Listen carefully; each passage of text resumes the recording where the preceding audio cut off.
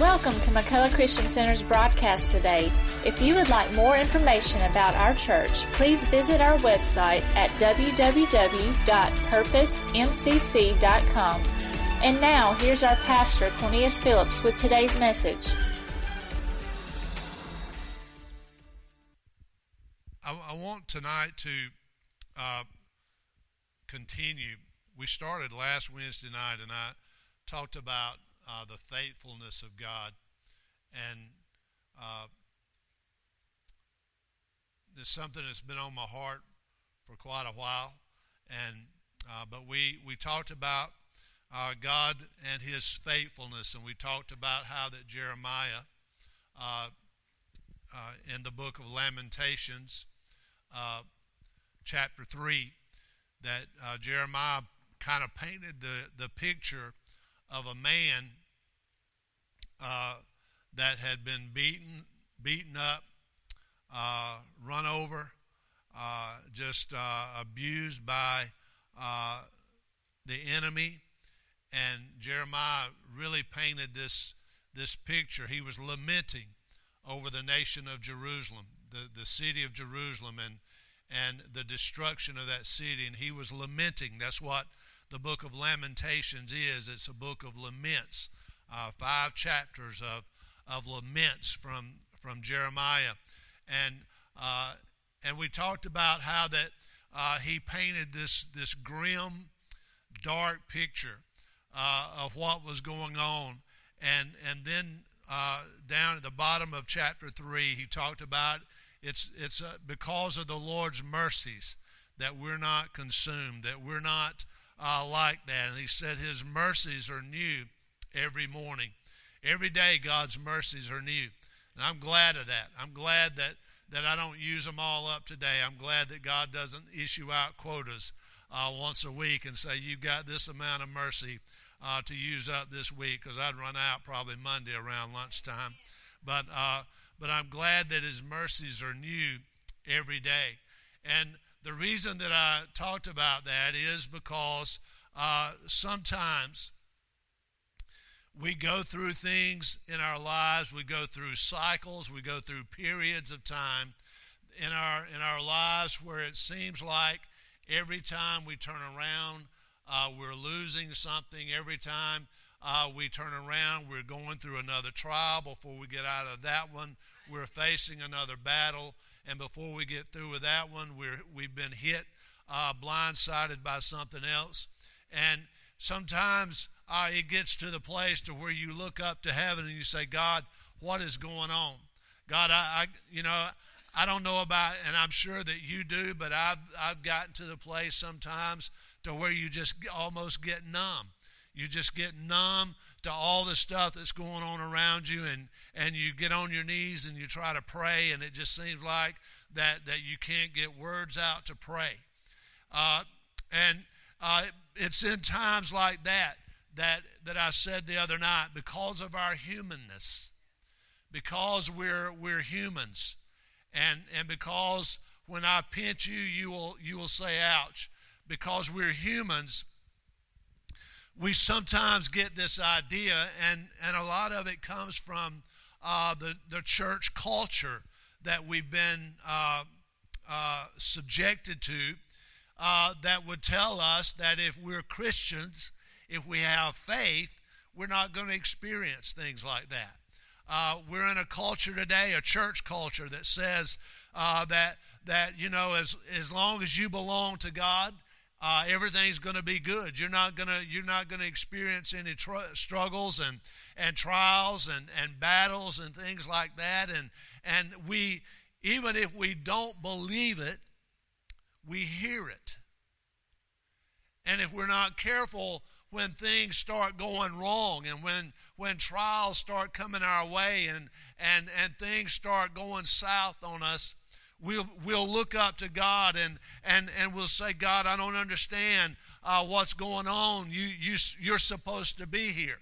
You're supposed to cover me. You're supposed to bless me. And unfortunately, there are many people tonight, perhaps you know some, that are not in church now because they're angry with God They're frustrated with God because something happened and God didn't respond in the way that they felt like he should. And so now they've allowed that to become the catalyst that would get them out of church and keep them away from God. Friend, there's a lot of people that are in that condition. I know people tonight that I can go take you to their house, and they're not in church because they prayed for God to heal a marriage, and the marriage wasn't healed, and they're angry with God, and they refuse. They blame it on God. But I want you to know tonight that even in the midst of all of our struggles, all of our trials, God is faithful. And I want to tell you that tonight, and I want you to get that.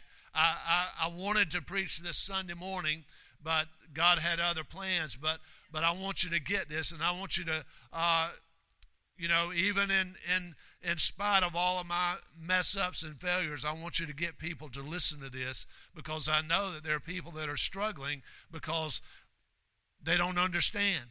And they think that they think that God is supposed to move, and bad things don't happen to good people. But I want you to know tonight that the rain falls on everybody's head. It doesn't matter if you pray in tongues every day. It doesn't matter if you're the biggest heathen around. The same rain still falls on our head. Amen? So tonight, I want us to look at that, and we're going to talk about, I want to title this tonight, I Smell Water, and you'll get that later on. But this is something that God showed me, a scripture that God showed me several months ago, and I turned to it last week, and God began to deal with me about it. But, when you talk about the kingdom of God and when bad things happen, we can see all throughout Scripture bad things has happened to great men of God. One of the places that really jumps out to me is the story of Jesus, on the cross. In Luke chapter 23, Jesus was on the cross, and the Bible says that as he was hanging on the cross, that the people, the King James Version uses the word derided. They walked by him and derided him. And the reason that they made this statement that if you are really who you said you were, then you could come down from the cross. Really, if you're who you said you were, what are you doing on the cross? If you're the Son of God, if you are the King of Kings and the Lord of Lords, what are you doing on the cross? You see, that's that picture there that they were thinking, well, if he is who he says he is, he shouldn't be going through this.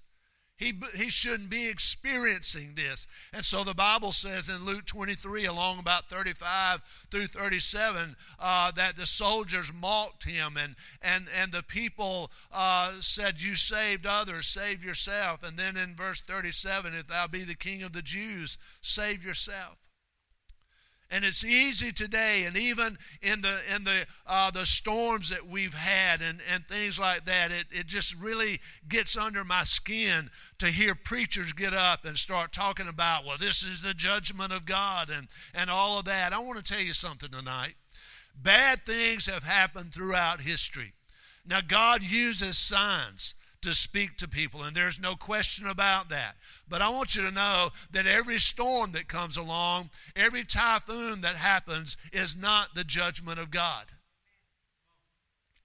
You can agree with that or not. It doesn't matter with me, but I'm not going to fall out with you if you don't agree. But I'm just telling you tonight, I don't need to take a tragedy to capitalize on it, to preach the gospel message to somebody and try to get them to hear it. The gospel speaks for itself. If we don't ever have a storm, we've still got the gospel message, and the gospel message will always speak for itself. Jesus don't need a storm to get people to recognize who he is. Amen? And I'm going to get off of that soapbox. All right? I'm not downing people that do that, but I want you to understand not everything that happens that's bad is the judgment of God. God's judgment hand is on this nation because we've sinned. So we're going to see a lot of things, but not everything that happens can be labeled as, well, this is the judgment of God. Amen? Hallelujah. It's hurricane season. It happens every year. These things happen in the tropics, okay? All right. So let me get on from there. I'm going to be kill the spirit here. But in 1 Peter chapter 4 and beginning with verse 12, let's look at this. Beloved, think it not strange concerning the fiery trial which is to try you, as though some strange thing happened to you. But rejoice inasmuch as you are partakers of Christ's sufferings, that when his glory shall be revealed, you may be glad also with exceeding joy. If you be reproached for the name of Christ, happy are you. For the Spirit of glory and of God rests upon you. On their part he is evil spoken of, but on your part he is glorified. But let none of you suffer as a murderer, or as a thief, or as an evildoer, or as a busybody in other men's matters. Yet if any man suffer as a Christian, let him not be ashamed, but let him glorify God on this behalf. For the time has come that judgment must begin at the house of God. And if it first begin at us, what shall the end be of them that obey not the gospel of God? And if the righteous scarcely be saved, where shall the ungodly and the sinner appear? Wherefore let them that suffer according to the will of God commit the keeping of their souls to him in well-doing, as unto a faithful Creator. Now I want you to go back to verse 12 and notice what Peter said.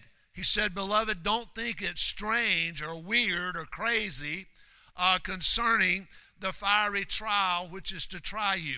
And he used that word fiery there, and that word fiery simply means trials that purify and purge. All right?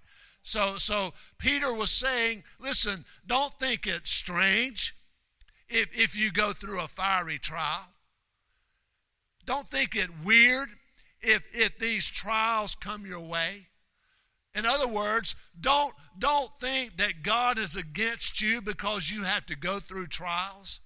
Don't get discouraged and down and out and angry at God because you got bit by the dog when you went out of the house this morning, or it rained on your parade or something like that.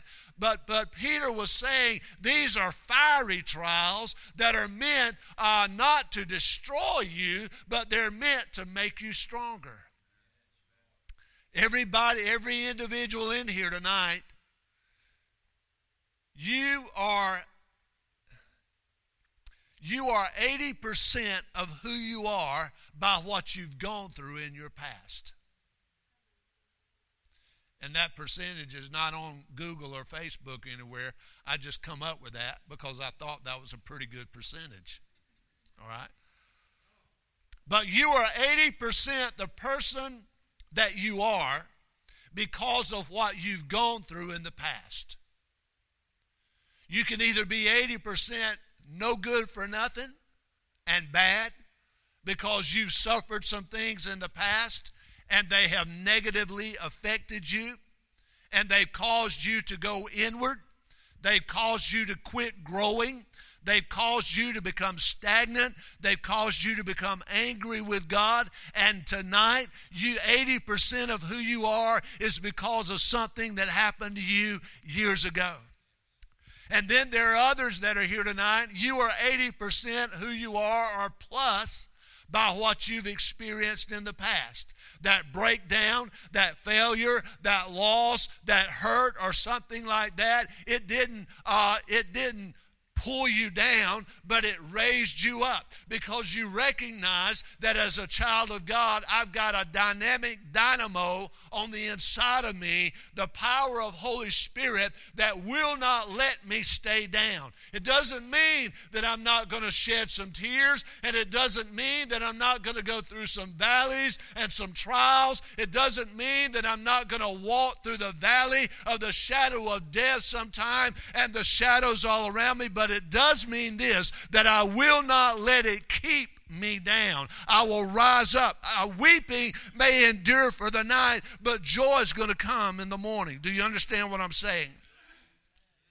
And so you see, that I've gone through has made me stronger. That's what Peter was saying here. Don't think it's strange that you're going through these fiery trials, because they're not to kill you, but God wants to make you stronger. Now understand this, guys. It doesn't matter if you're saved or not, you're going to go through some trials. Doesn't matter if you're born again Christian, if you've got your name on every roll book in the area and you belong to every church around and you pay tithe every Sunday morning and all of that, and you've been dipped and oiled up every week and all that. Doesn't matter. You're going to go through trials. You're going to go through struggles.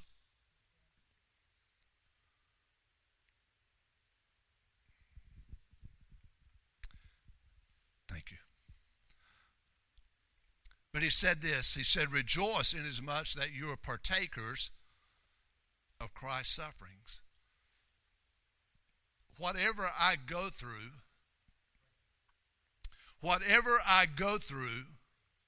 Christ has already suffered for that.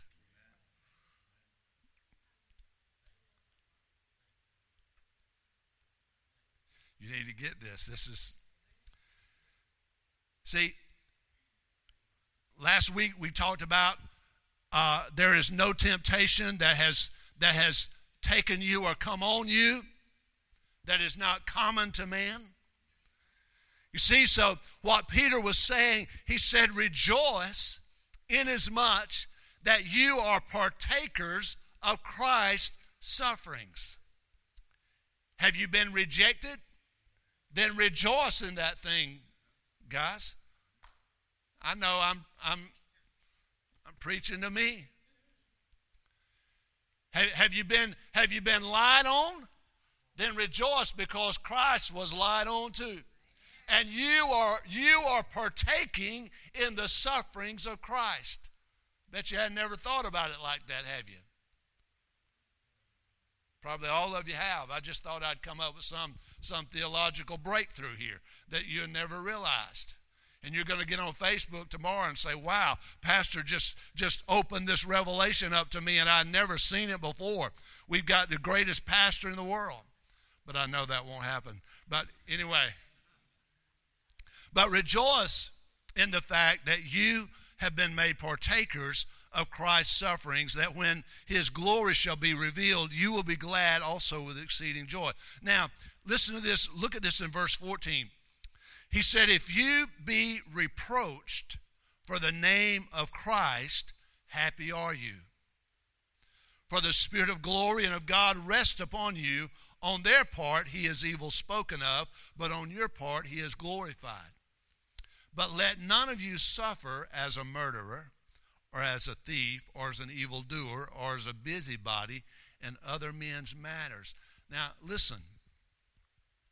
I've been saying this over and over. It doesn't matter if you're a Christian or a heathen. You're going to go through some trials. You're going to face some battles. Now, I want you to notice what Peter said there. He said, in verse 15, he said, don't let any of you suffer as a murderer, or as a thief, or as an evildoer, or as a busybody in other men's matters. Yet if any man suffer as a Christian, let him not be ashamed, but let him glorify God on this behalf.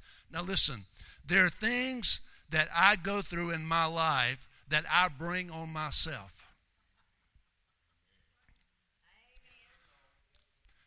And the biggest portion of the things that I go through in my life that I bring on myself comes from right here.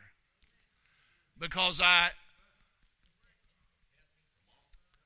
amen. The other things that I go through in my life that I bring on myself are the decisions that I make without praying them through. I jump up and do something and I don't pray it through. And when the bill starts coming in, then I recognize, man, I have messed up. I know you've never been there before. But see, what I'm saying is there are things that happen in my life that are happening to me because of decisions that I made. They're happening to me because of words that I say. You can curse yourself. You can speak words over your life that will bring about the curse over your life or open you up for a curse or something bad to happen. So that's the reason that you need to guard your words as a child of God. All right? So those things are. But listen, then there are other things that are going to happen to me because we're living in a cursed world. Because everywhere around you is sin. We're in a cursed world. All right?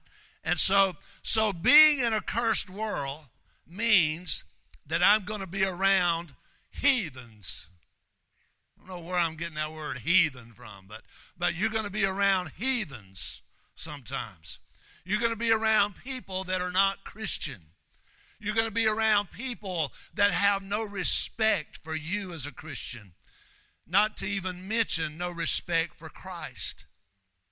So you're going to be around that. You're going to be around people that even when you make mistakes, they're going to do as Pastor Don says sometimes. They're going to tell you that you're number one with the wrong finger, and so they're going to do that, and those things are going to try you, and those things are going to work in you to try to get you stirred up, and that's what Peter was saying here. He said, listen, if you're going to suffer, don't suffer as a murderer. Don't suffer as a thief. Don't suffer as a busybody. But if you're going to go through things, let it be because you're a Christian. Let it be because you're a child of God. And he said, don't be ashamed. Listen, don't hold your head down. And I've seen people that would get sick, and they would be afraid to tell anybody they were sick because they were afraid that they were going to laugh at them or question their faith. I said, come on. Listen, we're going to go through trials, guys. We're going to go through struggles.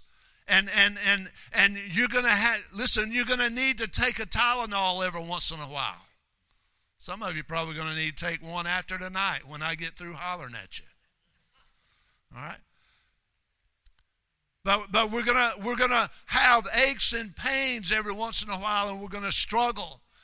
Listen, that doesn't mean that I lay my faith down and say, well, I'm going to just accept what comes my way, I'm sick today, and I know that if I get through this, I'm probably going to get sick tomorrow and all that. That ain't what I'm talking about. I'm talking about whatever life throws your way. Understand this, that you are a child of God and that Jesus Christ is still on the throne. Even though you feel like trash, God is still God and He still loves you and He is still the Redeemer and the Savior. Hallelujah. Listen, and I'm going to move on. I'm not going to cover verse 17 through 19.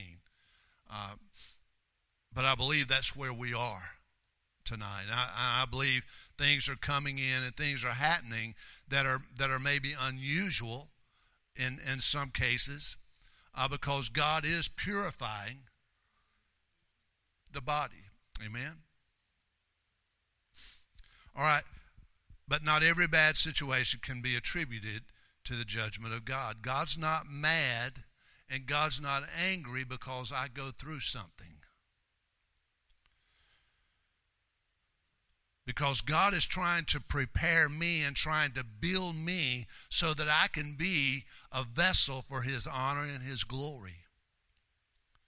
And because I'm in a world that involves sickness, it involves all these things, I'm living in that, and God is saying, I want to make you to where you can walk through these things and you can walk above these things and understand that you will be a light for me and salt in the world.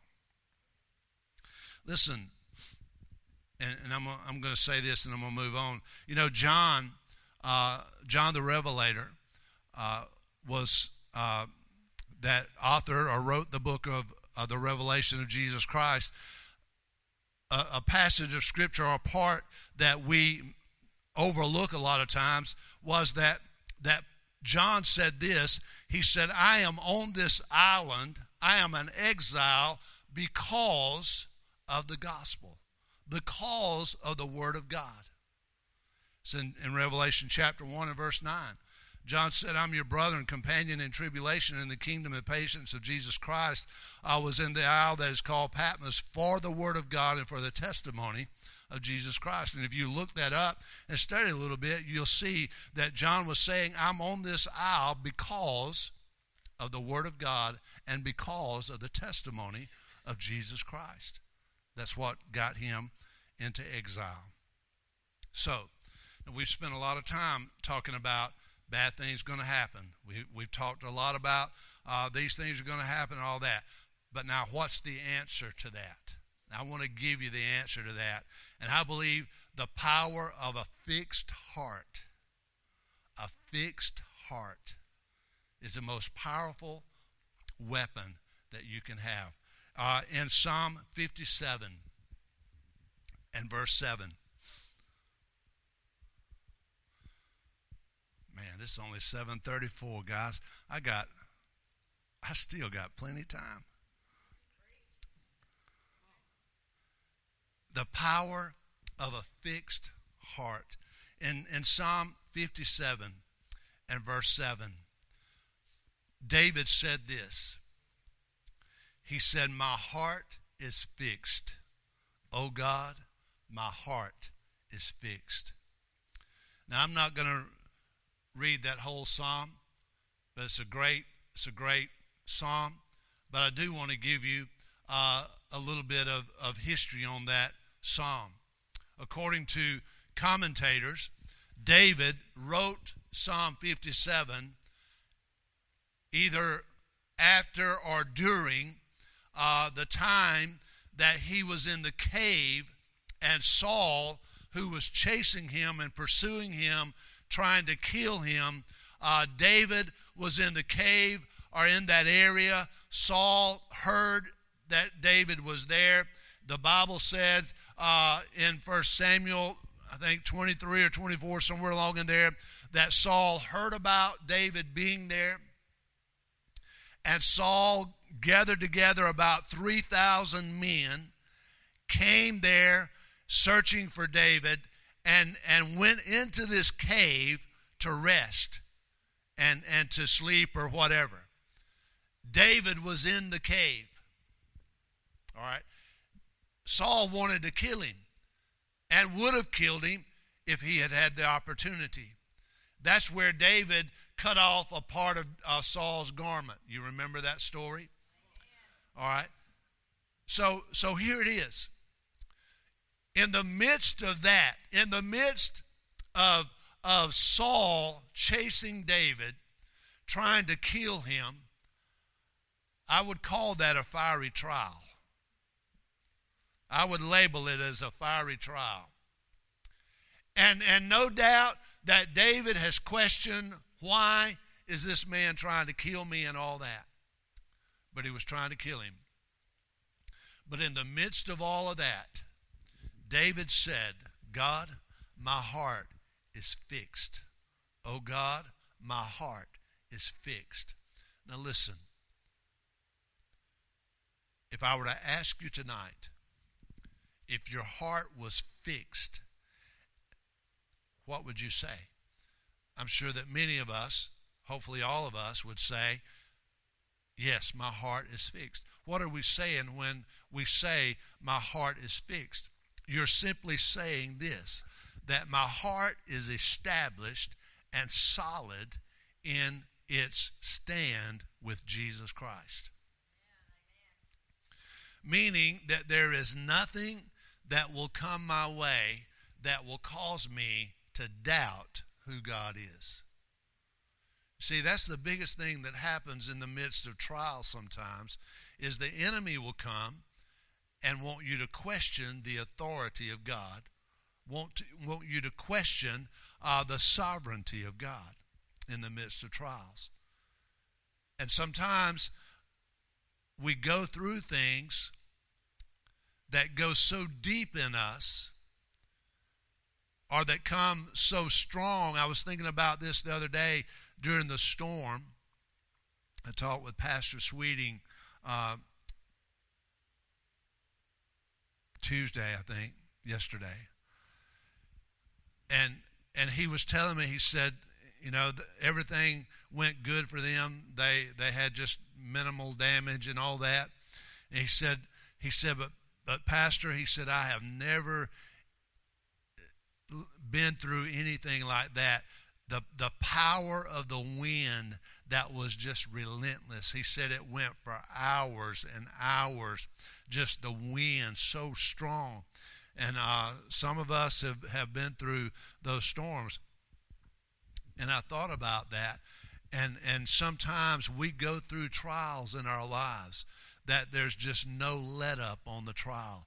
It's just a constant pushing and a constant blowing against us. And it's in those times that we need to know that our heart needs to be fixed. David said, God, my heart is fixed. It's established on you. It is unshakable. It is unmovable. It is unbreakable. The trials that I go through will make me stronger. They will not diminish me, but they will make me stronger. One of the most powerful, and I said this Sunday morning, but one of the most powerful declarations of faith ever spoken in the Bible during a trial was spoken by Job when he was going through what he was going through. In Job chapter 13 and verse 15, Job made this statement. He said, though he slay me, yet will I trust in him.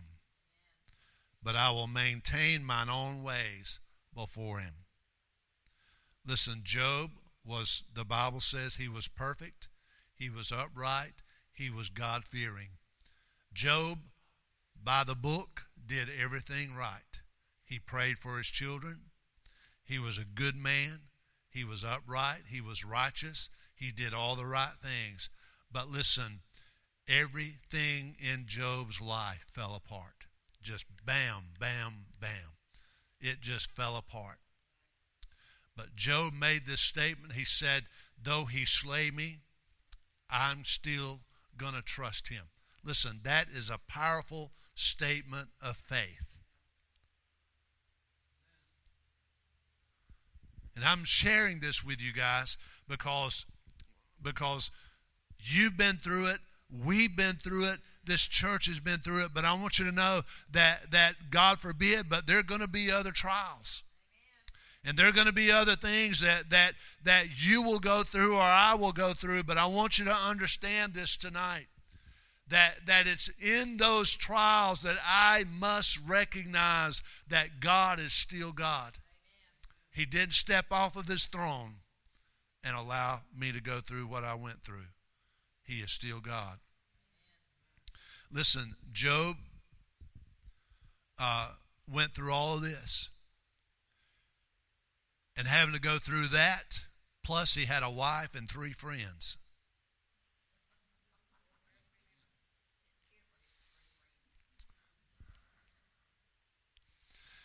And you know the story. His wife looked at him and said, Job, do you still retain your integrity? Curse God and die. But he said to her, woman, you're speaking like a foolish woman. And he said, what? Shall we receive good at the hand of God, and shall we not receive evil? And all this, Job did not sin with his lips. And then he had Eliphaz and Bildad and Zophar and Mopar and all the other Phars and all that came along and tried to encourage him.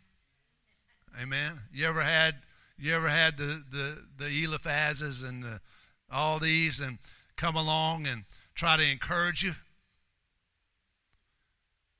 Listen, Job had all of that, but the Bible says that in all of that, he maintained his integrity with the Lord.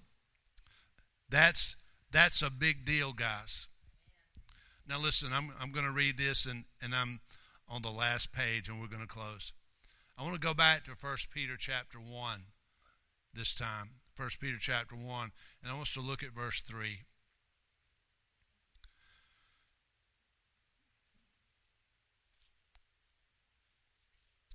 First Peter chapter 1 and verse 3. And I know you're probably saying, Pastor, I thought you were going to talk about I smell water. We're going to get to it in just a minute. But in 1 Peter chapter 1 and verse 3, Peter said this, Blessed be the God and Father of our Lord Jesus Christ. According to his great mercy, he has caused us to be born again to a living hope through the resurrection of Jesus Christ from the dead, to an inheritance that is imperishable, undefiled, and unfading, kept in heaven for you, who by God's power are being guarded through faith for salvation ready to be revealed in the last time. In this you rejoice, though now for a little while, if necessary, you have been grieved by various trials, so that the tested genuineness of your faith, more precious than gold that perishes, though it is tested by fire, may be found to result in praise and glory and honor at the revelation of Jesus Christ. Though you have not seen him, you love him. Though you do not now see him, you believe in him and rejoice with joy that is inexpressible and filled with glory, obtaining the outcome of your faith, the salvation of your souls. I want to give you just about 6 things or 7 things in that passage of Scripture that stuck out to me. The first one is, Peter said this, we're born again to a living hope. We're born again to a living hope. Listen, the enemy don't want you to know that. I have a living hope because of the resurrection of Jesus Christ. And then in verse 4, Peter talked about an inheritance. And this is my inheritance, and your inheritance is imperishable. And what that word imperishable means is simply my inheritance is incorruptible. In other words, my inheritance does not contain the seed of death. My inheritance will not fade away. My inheritance doesn't contain that seed that takes away and robs on this earth. But my inheritance is imperishable. And then he said, it is undefiled. And that word undefiled simply means it is pure. It is not stained by the sin and corruption of the world. And then thirdly, he talked about an inheritance that was unfading, meaning that the beauty of my inheritance is not fadable. It won't fade. It won't fade away.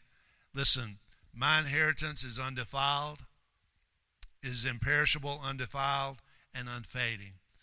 So, here's the thing. When Peter said this, Blessed be the God and Father of our Lord Jesus Christ. According to his great mercy, he has caused us to be born again to a living hope through the resurrection of Jesus Christ from the dead, to an inheritance that is undefiled, imperishable, and that doesn't fade away. You see, and then he said this, though you're grieved by various trials. Remember what he said on over in 1 Peter 4 that we talked about a little while ago? Don't think it's strange concerning these fiery trials that you're going through. Peter was speaking to a bunch of people that were going through some trials. They were going through some battles. They were facing some issues in their lives. And he said, you've been grieved by these various trials, and they have tested the genuineness of your faith. You see that? They have tested the genuineness of your faith. But even in all of this, and all of the stuff Peter said that you've gone through, notice what he said. He said, though you have not seen him, yet you love him.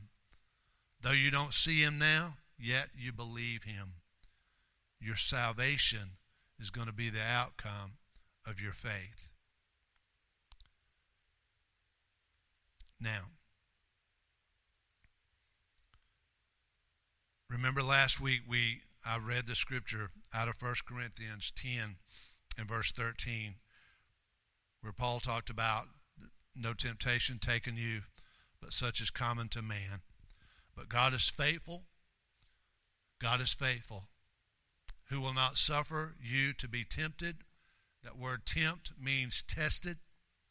He won't allow you to be tested above that you are able, but will with the temptation also make a way to escape, that you may be able to bear it. Remember what we said. Testings will come. Testing will come not to make us fall, but to make us stronger. We have to make that decision. The test that I go through, I make the decision whether it's going to kill me or whether it's going to make me stronger. Amen? I make the decision to allow that test to increase my faith or to decrease my faith. All right? So understand that. It's not up to the person sitting next to you. It's up to me as an individual. Testings are going to come. When tests come, understand this. Number 2, they have been experienced by other people. Other people have gone through what you and I are going through. All right? They've endured it and they've conquered it. Hebrews chapter 11 is filled with people that have gone through trials, that endured it, they conquered it, and they made the Hall of Fame of faith. Amen? Number 3, God will make a way of escape. He will make a way of escape. I remember I was reading this week the story of Jesus when he was ministering, and the Bible says that what he was talking about made the crowd so angry. They got so angry and so volatile that they began to gather up stones, and they were going to stone Jesus. And he was in the midst of this crowd, and everybody was going to stone him. But the Bible says that Jesus walked out, passed through the midst of that crowd. God will make a way of escape. You can be in the middle of your worst nightmare, but God will make a way of escape. Amen? Now, Job chapter 14. If you got your Bibles, you can turn there with me, or you can write it down or whatever. But I just want to give you this scripture because this scripture really has spoke to me strongly over the past several months that I've been reading it. Job chapter 14. This is Job talking. He is speaking to his 3 friends and a wife that have been challenging him on what all he's done wrong and all of that. And this is just a portion of what Job responded to them. He said this, "For there is hope for a tree, if it be cut down, that it will sprout again, and that its shoots will not cease. Though its root grow old in the earth, and its stump die in the soil, yet at the scent of water it will bud and put out branches like a young plant." Now here's what Job is talking about. He's talking about a tree that gets cut down, the tree that gets cut down is more than likely going to die. But he's talking about a stump. That even though the tree has been cut off with a stump, Job says that that stump can still bring forth life. He said, because at the scent of water, now we know a tree or a stump doesn't drink water. A stump, the roots absorb water. All right? But he said, look what he said. He said, yet at the scent of water, it will bud and put out branches like a young plant. I read that several months ago, and God began to speak to my heart about the scent of water. And God began to talk to me about that stump and how that the roots, listen, he's talking about something that comes from the roots, not above the ground. He's talking about a stump that has roots in the ground that are still searching and breaking through the hard crust of the soil to get to moisture. And God began to deal with me about that. And he said there are things that you will lose out of your life. And there were things that you will experience in your life. He said this. He said, but understand that it is the root system in your life that will bring forth life even when you think you have lost something that can never be replaced. God said it is the root system that is always smelling for water. And God spoke to my heart and he said that is the reason that you need to stay in tune with the anointing.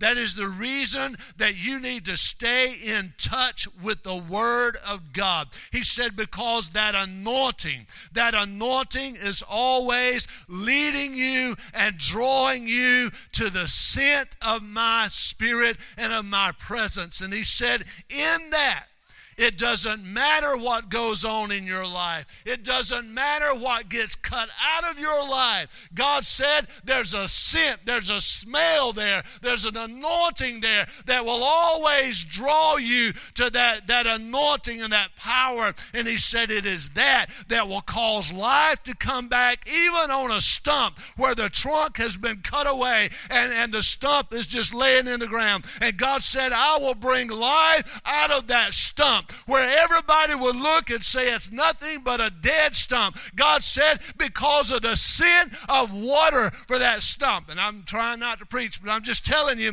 you got to understand that, listen, I've got, the only thing that comes to my mind is at the house, we've got sweet gum trees.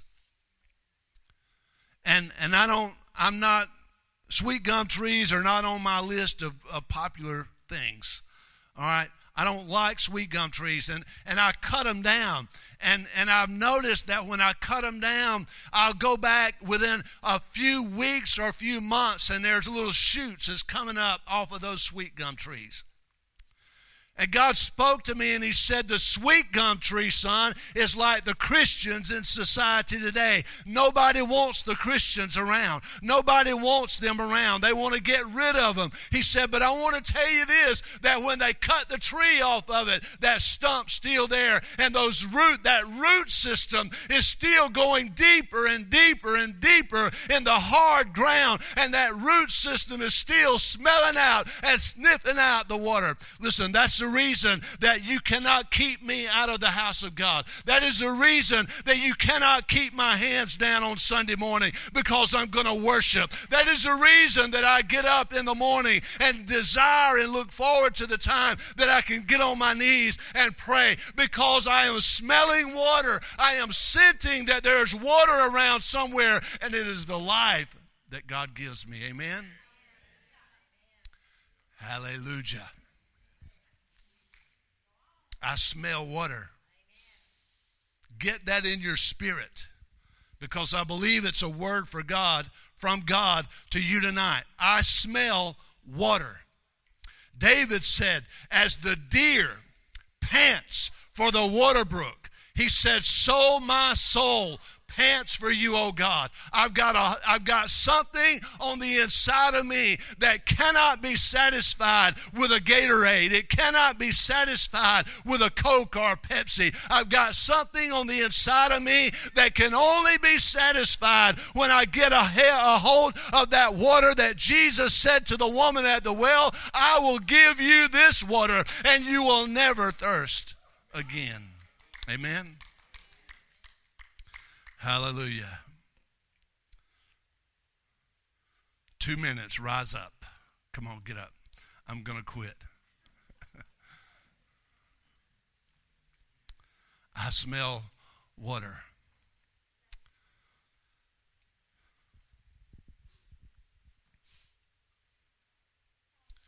Hallelujah. I smell water. Listen, you can't fight your battles in the flesh. You can't deal with everything that happens in your life in the flesh. You can't point your finger at men and say it's their fault. It's time for us as Christians to recognize, I'm going to walk through some valleys. I'm going to go through some trials. But listen, I've got a nose, and my nose is bigger than yours, I can assure you. But I've got a nose that says, I smell water. It's what drives me. It's what pushes me.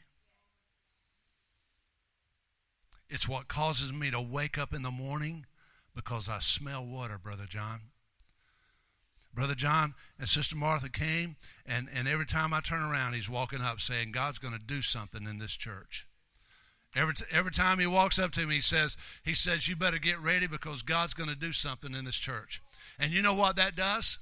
That just causes me to throw my nose up in the air and start smelling, because I know that if God's going to do it, I'm going to smell it. I'm going to sniff it out. I smell water. What about you? Do you smell water? Job, listen, Job wasn't, remember where he was. He had lost everything. That tree trunk had been cut off, and nothing but a stump left. But Job was looking at that stump, and he wasn't talking about doubting. He wasn't talking about cursing God. He wasn't getting angry with God. He wasn't cussing his wife. But he was saying, I'm looking at this stump, and I'm seeing life is going to come because that stump's got something that I can't see with my eyes. It's got a root system that goes deeper. Listen, my root system is where my life comes from. Amen. Hallelujah. Thank you, Jesus.